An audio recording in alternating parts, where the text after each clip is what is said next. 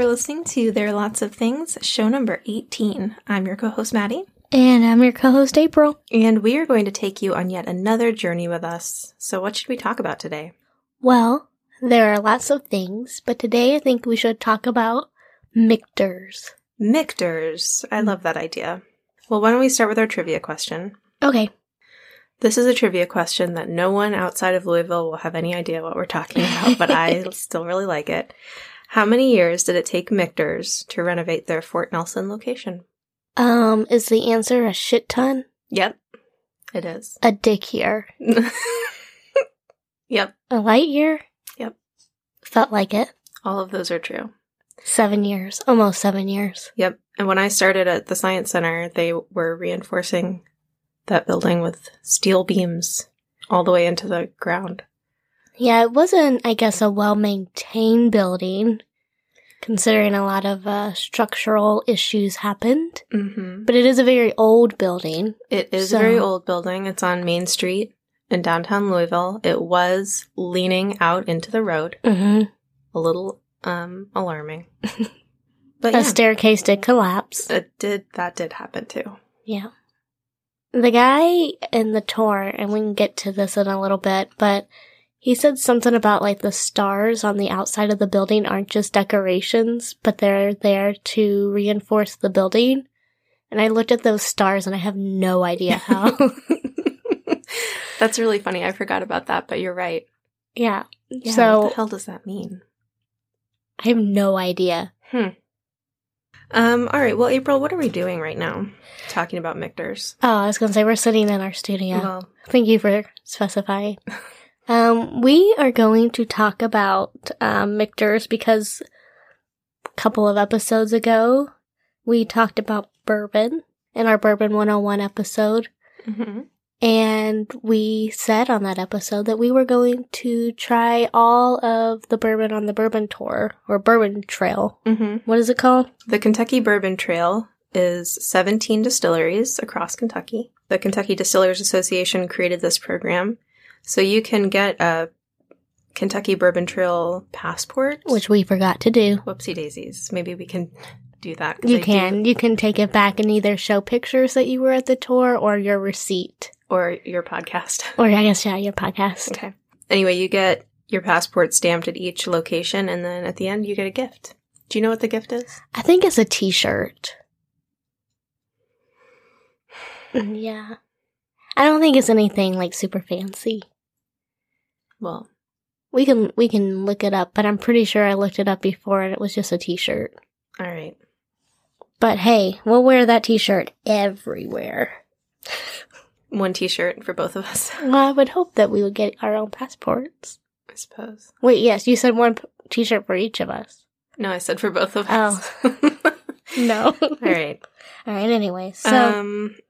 So the point was go to all the distilleries on the Bourbon Trail, and I, Maddie, who knows nothing about bourbon, would learn about bourbon, and then we would talk about the experience and the distilleries. So we decided to make our first stop the Michters Fort Nelson Distillery in downtown Louisville. Which I had not been to before. Well, it opened pretty recently. Opened last year. I think so, yeah, last year or earlier this year, maybe even. Possibly. I was working at the art museum when it opened. No, but I think it opened in February. Okay, then yeah. So, it was supposed to open in 2013. They had the issues with the building, though, so it did take a little bit longer for them to open. Well, so what is Michters? Who is Michters? Michters has a long and a little confusing history. So Michters, what we know now as Michters, was founded in 1753 by a Swiss Mennonite farmer in Schaefferstown, Pennsylvania. His name was John Schenk. So originally it was called Schenk whiskey. And from the beginning, they made a rye whiskey. Which that will be something interesting, I guess, on the tours, that they are Michters whiskey. Mm-hmm.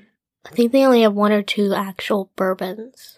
The rest are whiskeys, and we can talk about that too a little later, but I was a little like, oh, we're on the bourbon trail. Right. I thought it was going to be a little bit more bourbon forward. Well, refer to our Bourbon 101 episode for what, or just the internet, you could do that too, for what constitutes an actual bourbon, because there are some rules, and I think part of what he said was that it was that they used once-used barrels. Yeah, they use the exact same formula that they do for their bourbon. They just put it in barrels that have already been used.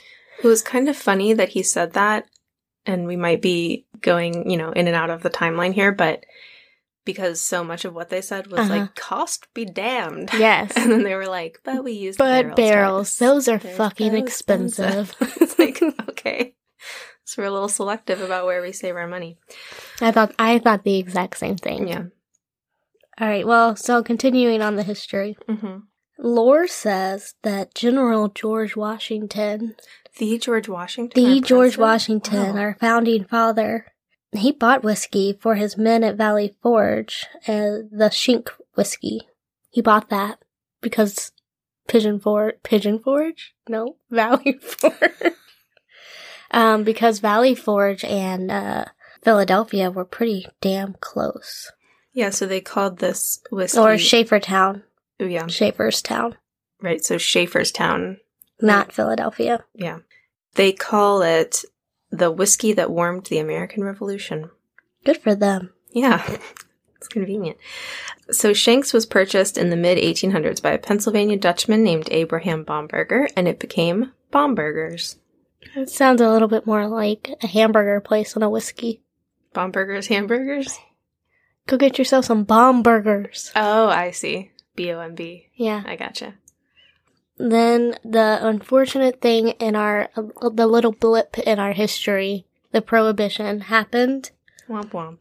Bombergers closed during the Prohibition, but they did reopen after, which was not the case for a lot of different bourbon distilleries, whiskey distilleries, beer distilleries, all that fun jazz. But the ownership was shuffled around for a few decades, so they didn't really have a good footing. Mm-hmm. So it wasn't until the 1950s, and the owner at that time was Lou Foreman, and he combined the names of his children, Michael and Peter, to get the name Michter's, except it is not Michter's. It rhymes with Dichter's. I think Michael got the better end of that. His name is more in it, I feel like. Yeah. 4 letters. Yeah, Peter just gets the tail end of that. Yep. Sorry, Peter. The distillery closed, and let us say this is all in Philadelphia or Pennsylvania. This is not in Kentucky, so all of their history is in Pennsylvania. Right. But the distillery closed in 1989 during the lull in the whiskey industry. And then in the 1990s, the brand was revigorated by Joseph J. Magliocco? Magliocco. Is that how you would say that? I think that's probably right, Magliocco. Okay. I don't know. And his mentor, Richard Newman, they filed for the trademark and decided to restart the distillery in Kentucky. Cost be damned, they said. And the world laughed at them and said, ha ha ha, we'll give you a shitty building. You want to spend money? All right. We'll show you cost be damned. So now, fast forward. The fast forwarding sound? Yeah, that's in our sound box. Okay. It's not. It's my voice. Oh, okay. So fast forward to today. Michter's has 3 locations in Kentucky. They have the Fort Nelson Distillery, which is the building that we visited. They have a bigger operation in Shively, which is kind of the western part of Louisville. And then they have farmland in Springfield that's pretty new. So the Fort Nelson location is located at 801 West Main Street in the heart of downtown Louisville. And it's across the street from the Slugger Museum and Bat Factory, down the block from the Fraser, which, as we know, has been designated the Kentucky Bourbon Trail Welcome Center and serves as the official starting point of the Kentucky Bourbon Trail. So yeah, Michter's has 3 locations, but I think you can only tour this one location. Oh, really? From what I can tell. I assume you can't tour the farmland. Probably not. But from what I can tell, you can only tour this area. I don't know if they have plans to open up the Scheibling location for touring, but there you go. Speaking of touring, there are 3 different types of tours that you can take of Michter's, and we did the cheapest one, which is the Discovery Tour. It is 1 hour. It costs $20, and we'll talk a little bit about that. And they really just kind of explain their process, some of the unique things that they do that other distilleries don't do. And then you get to taste 5 of their different whiskeys. And then there is a small cocktail experience at the end. Which I guess I read over that when I was booking the tour because I didn't see that and thought it was a really nice surprise at the end. There's the Founders Tour, which is an hour and a half, $50. Offers the same stuff that you got in the other tour. It's only offered once a week though, but it gives you an opportunity to delve a little bit deeper into the distilling process.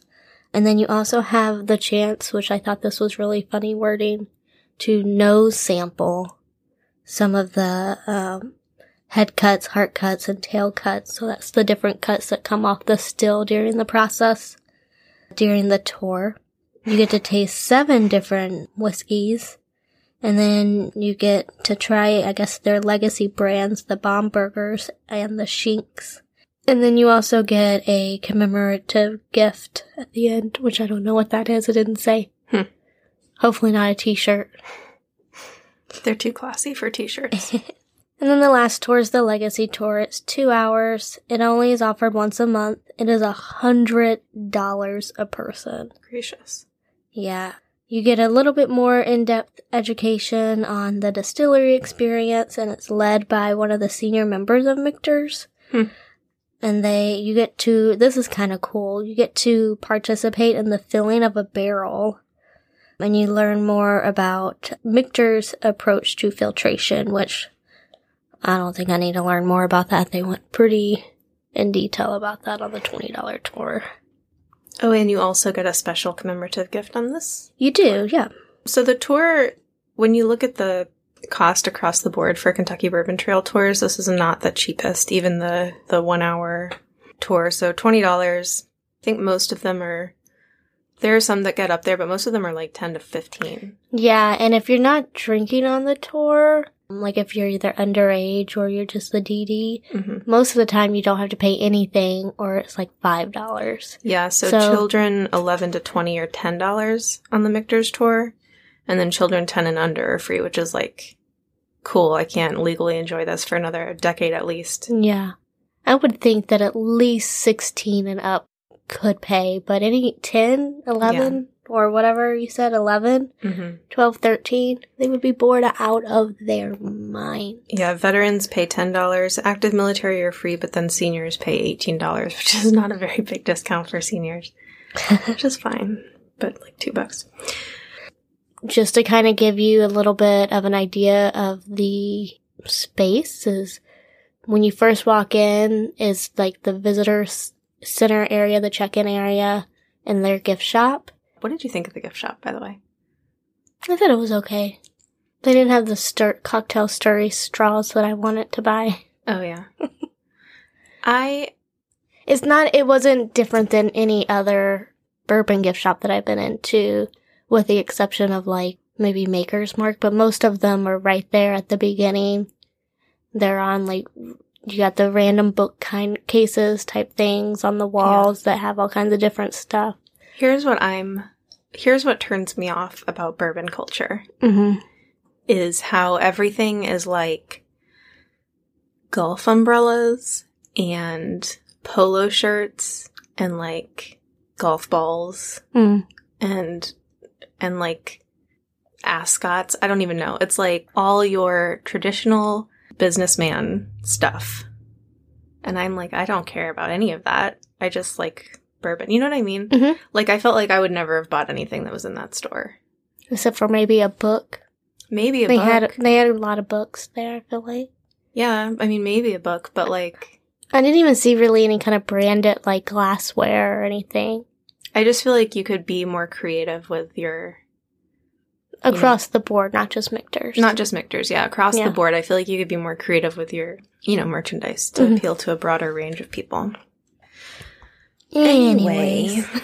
And then that's where the tour starts, and we were probably in there for, like, 5 to 8 minutes doing the actual tour part. Yeah, well, you watch a video. You do. And that's where a little bit more of the history piece is. But I found it to be very distracting because people were walking around and all that stuff. And then you go through these set of doors and you see their original copper stills, which is Windham copper stills, which is really cool. Also really funny, they used to be in Pennsylvania, so Windham is like right down the street. So they had those expensive ass copper stills shipped to Pennsylvania to then make their way back to Kentucky.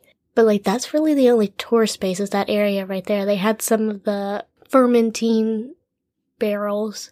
So that was cool. I guess I wish they would have, like, harped a little bit more on some of the history there, because it is some cool history. But, so I just thought that the overall, like, expansiveness of what we toured was a little lackluster, considering how big the building appears to be from the street. Okay, so I agree with that, because I think part of it for me is that I didn't realize they had a Shively location when I went into it. So I was expecting to see more of a working distillery situation and, kind of see a lot of stuff happening. And there really wasn't much happening at all. There were like 2 stills, I think, that we saw. And then those 3 barrels with the mash. If you are someone who learns by spoken word and not more interactive things, this is a really good tour for you. Yeah. But I will say that as someone who has been on a couple of bourbon tours and has learned a little bit about bourbon through these tours, I felt stupid during this tour. And I'm like, do I even know what I know about bourbon? Yeah. I'm missing, he talked very fast because there's a lot of information there, but because I couldn't see what he was talking about, it didn't translate in my head as quickly as some of the other tours. So I felt a little behind the whole time. And then you have their process, which they continuously pointed out was very different than a lot of other bourbon and or whiskey distilleries. So do we want to talk about that? Yeah. One thing that was interesting, a little different on this tour was how in-depth they went about the barrels that they use. And I guess that's one of the reasons why they reuse their barrels is because they do put so much time and effort into them. So they let them like completely dry out. The different char methods that they use, they like smoke the wood or something like that, and then they char the wood and all that different stuff. I feel like they went into a lot of detail about that. And that was really cool and interesting to hold the actual staves at the different levels of the work that they put into each of their barrels. I was going to say I really enjoyed that part, and I enjoyed seeing the devil's cut up close. So the barrels are ready, and then they add the bourbon. And one of the other things that they really harped on was the low entry point. Do you want to talk about that? Sure. So their point was, if I understand it correctly, was that normally bourbon distillers put the bourbon into the barrel at a higher proof than they do. They put it in at 100. Most people, the gold standard is about 125 proof, which means less water on the bourbon at the front end, but more water with the bourbon on the back end. So like we mentioned in Bourbon 101, you have to come out of the barrel at a certain proof. So, you add water to get to that proof. So what they're doing is adding the water in the front end versus the back end. Right. So they don't have to water it down as much once it's ready to drink. So that results, they say, in like a more smooth taste, a richer mouth feel, if you will. At this point in the tour, when they were talking about the low entry point, they had a video with some of their maturation person, and they also had Michael Veach, who's a bourbon historian, and we mentioned him in our Bourbon 101 episode, and Fred Minnick, who's also a bourbon expert. They're both pretty well known in the bourbon world, especially in Kentucky, so I thought it was pretty interesting. I don't know if that's the norm, but I thought it was pretty interesting that they got them to endorse this 103 entry point. The process. So one of the things that they really harped on again was that even though the low entry proof makes less bottles, like Maddie said, it does have a smoother flavor. So that was just another, cost be damned type attitude that they had, which they immediately went into, but we do reuse our barrels. Yeah. Because that's too expensive. Some costs be damned. Some costs. That they need to change their tagline. They also store their barrels a little differently, and I was a little put off by this, only because all the other distilleries, and what we talked about in Bourbon 101 is that Kentucky gives you great weather. Yeah, so their thing is they do like a heat cycle. And as we talked about in Bourbon 101, when it gets hot, the bourbon gets pushed into the barrel. And then when it cools off, it gets sucked back into the barrel. And that process, imparts more flavor from the barrel and helps it to age faster. And when we talked about the difference between Scotch and bourbon, we were saying that Kentucky weather helps bourbon age much more quickly than Scottish weather does. So that's like the whole purpose one of the benefits of making bourbon in Kentucky. So yeah, it's like, just stick your barrels outside. Yeah, just do it the way everyone else is doing it. But what they do is they have a temperature controlled warehouse that they also put humidity into. So they make that process of the bourbon going in and out of the wood or the barrel staves happen a lot more frequently than if you just sat in a warehouse or even if you rotated in a warehouse. So they I guess, kind of speed that process up. And then another cost be damned thing is that process does put more of the bourbon into the Angel's cups versus our cups. Right. So they're going through a lot more bourbon to get us bourbon in the bottle than some of the other distilleries. Just to harp on this one more time, yesterday morning it was 57 degrees, and this morning it's 79 degrees. Just Kentucky, man. Later today it'll probably be 97 degrees. Do you want to talk just very briefly about the chill filter? Yeah, you do it, because I don't even remember what that is. So the last process before the bourbon goes into the bottles is the dumping of the barrels. And some distilleries do a filtration, some don't. Some do a carbon filtration, some do a cold water filtration. Every distillery that I've been to has done this process a little differently. They have a chill filter, so they do theirs using water, and they basically get all the bad stuff out of the bourbon while leaving the good stuff in. So all the harsh tannins, any of the sediment that would be in the barrels, all that stuff, this kind of helps get rid of all of that.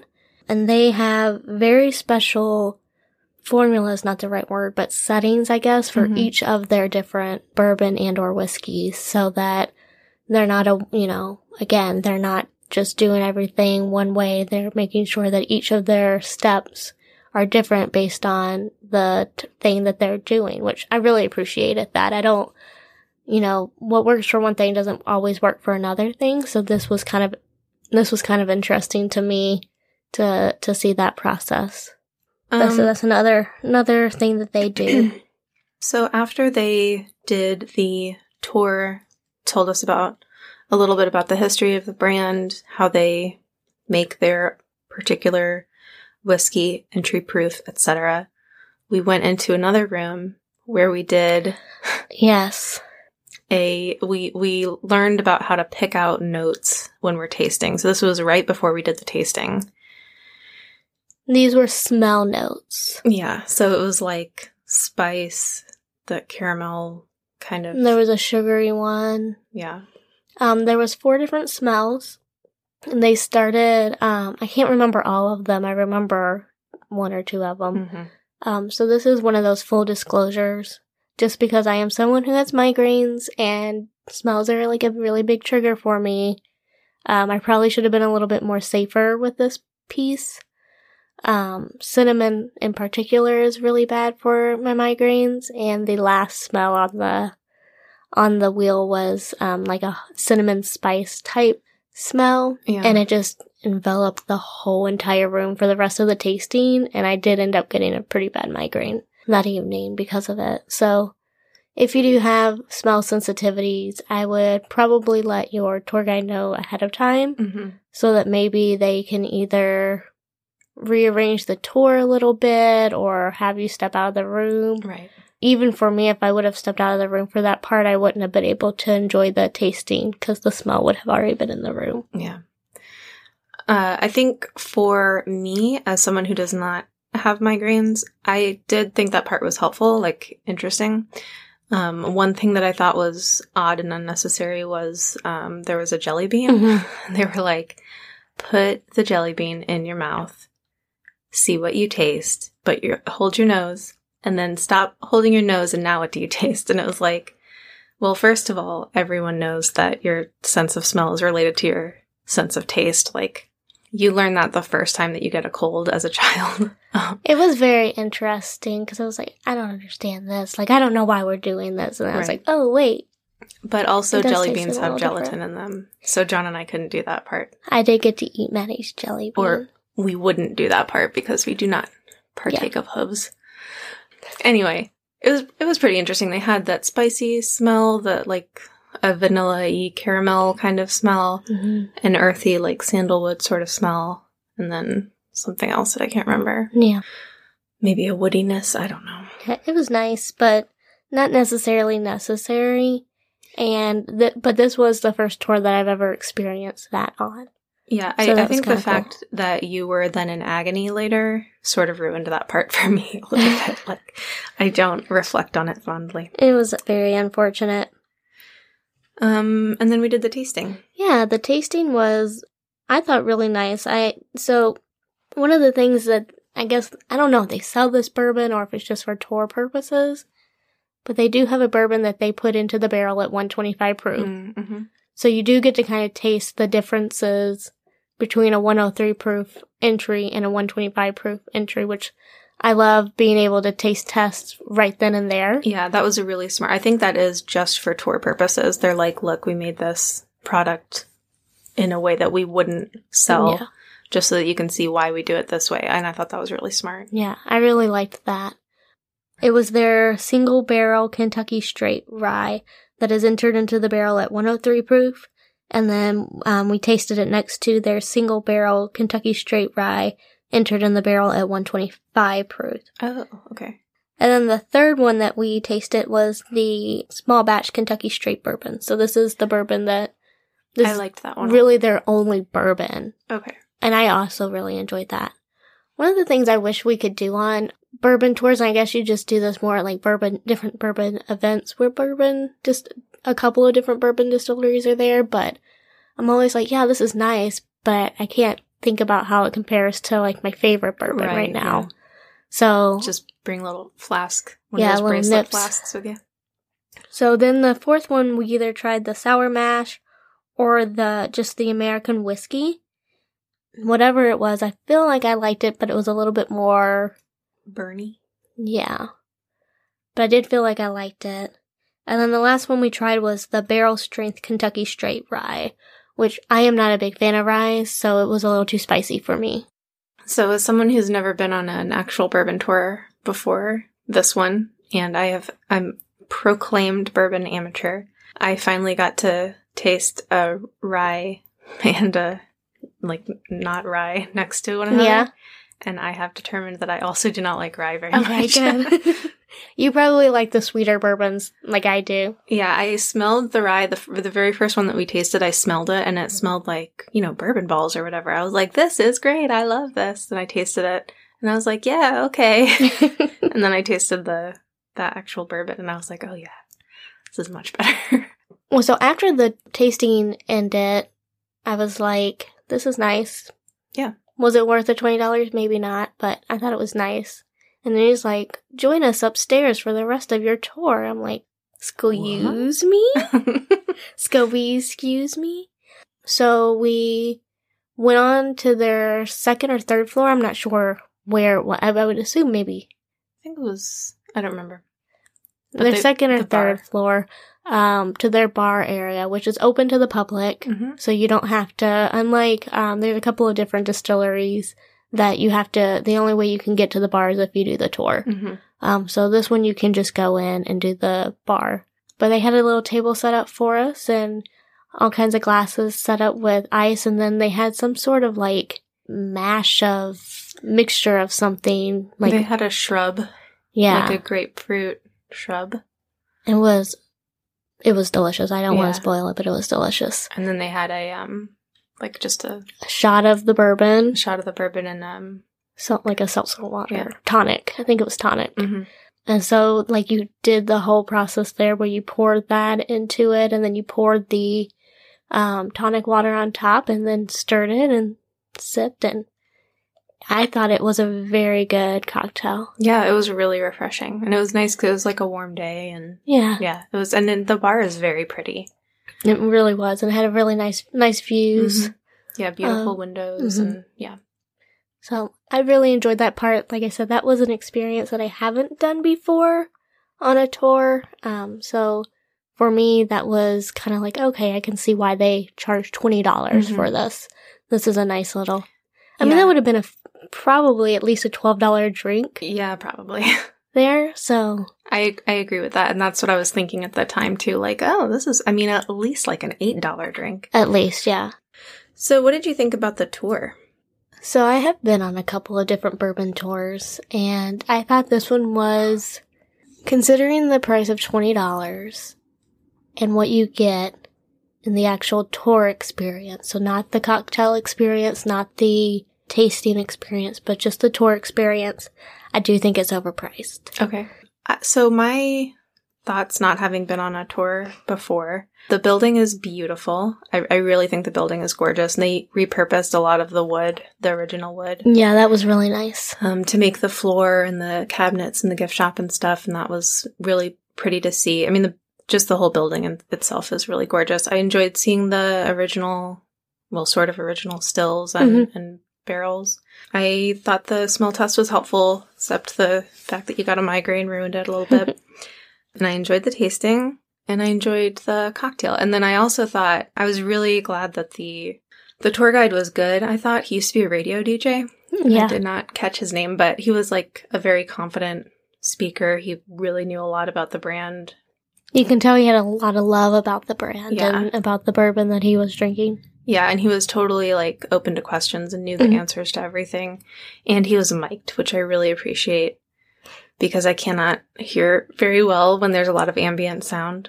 So I was really glad that he had a mic. I wish it was turned up a little bit more. Yeah, it could have been turned up a little bit more, but I was glad that it was there at all. Mm-hmm. And the bartender upstairs was really nice, too. Very nice, yeah. So I would recommend it. Do you think that, so given that, let's say you didn't do a podcast called Bourbon 101, and let's say for your job you don't write about bourbon a lot, do you think that this tour would have been too overwhelming for people who don't know anything about bourbon? Like, this is the first tour you have, you know nothing about bourbon. Yeah, I think if you have no idea about bourbon at all, you might be a little bit lost. Even a couple of the people in the tour with us clearly didn't know what the standards were, you know? And he did not go over that at all. Right. He only mentioned it the one time when he was talking about the barrels not being able to be reused. But then I also don't know if I would want to get the Bourbon 101 experience every time I went on a tour. Yeah, I would agree. So maybe after we do all of these tours, we should put an order together. Oh, that's smart, yeah.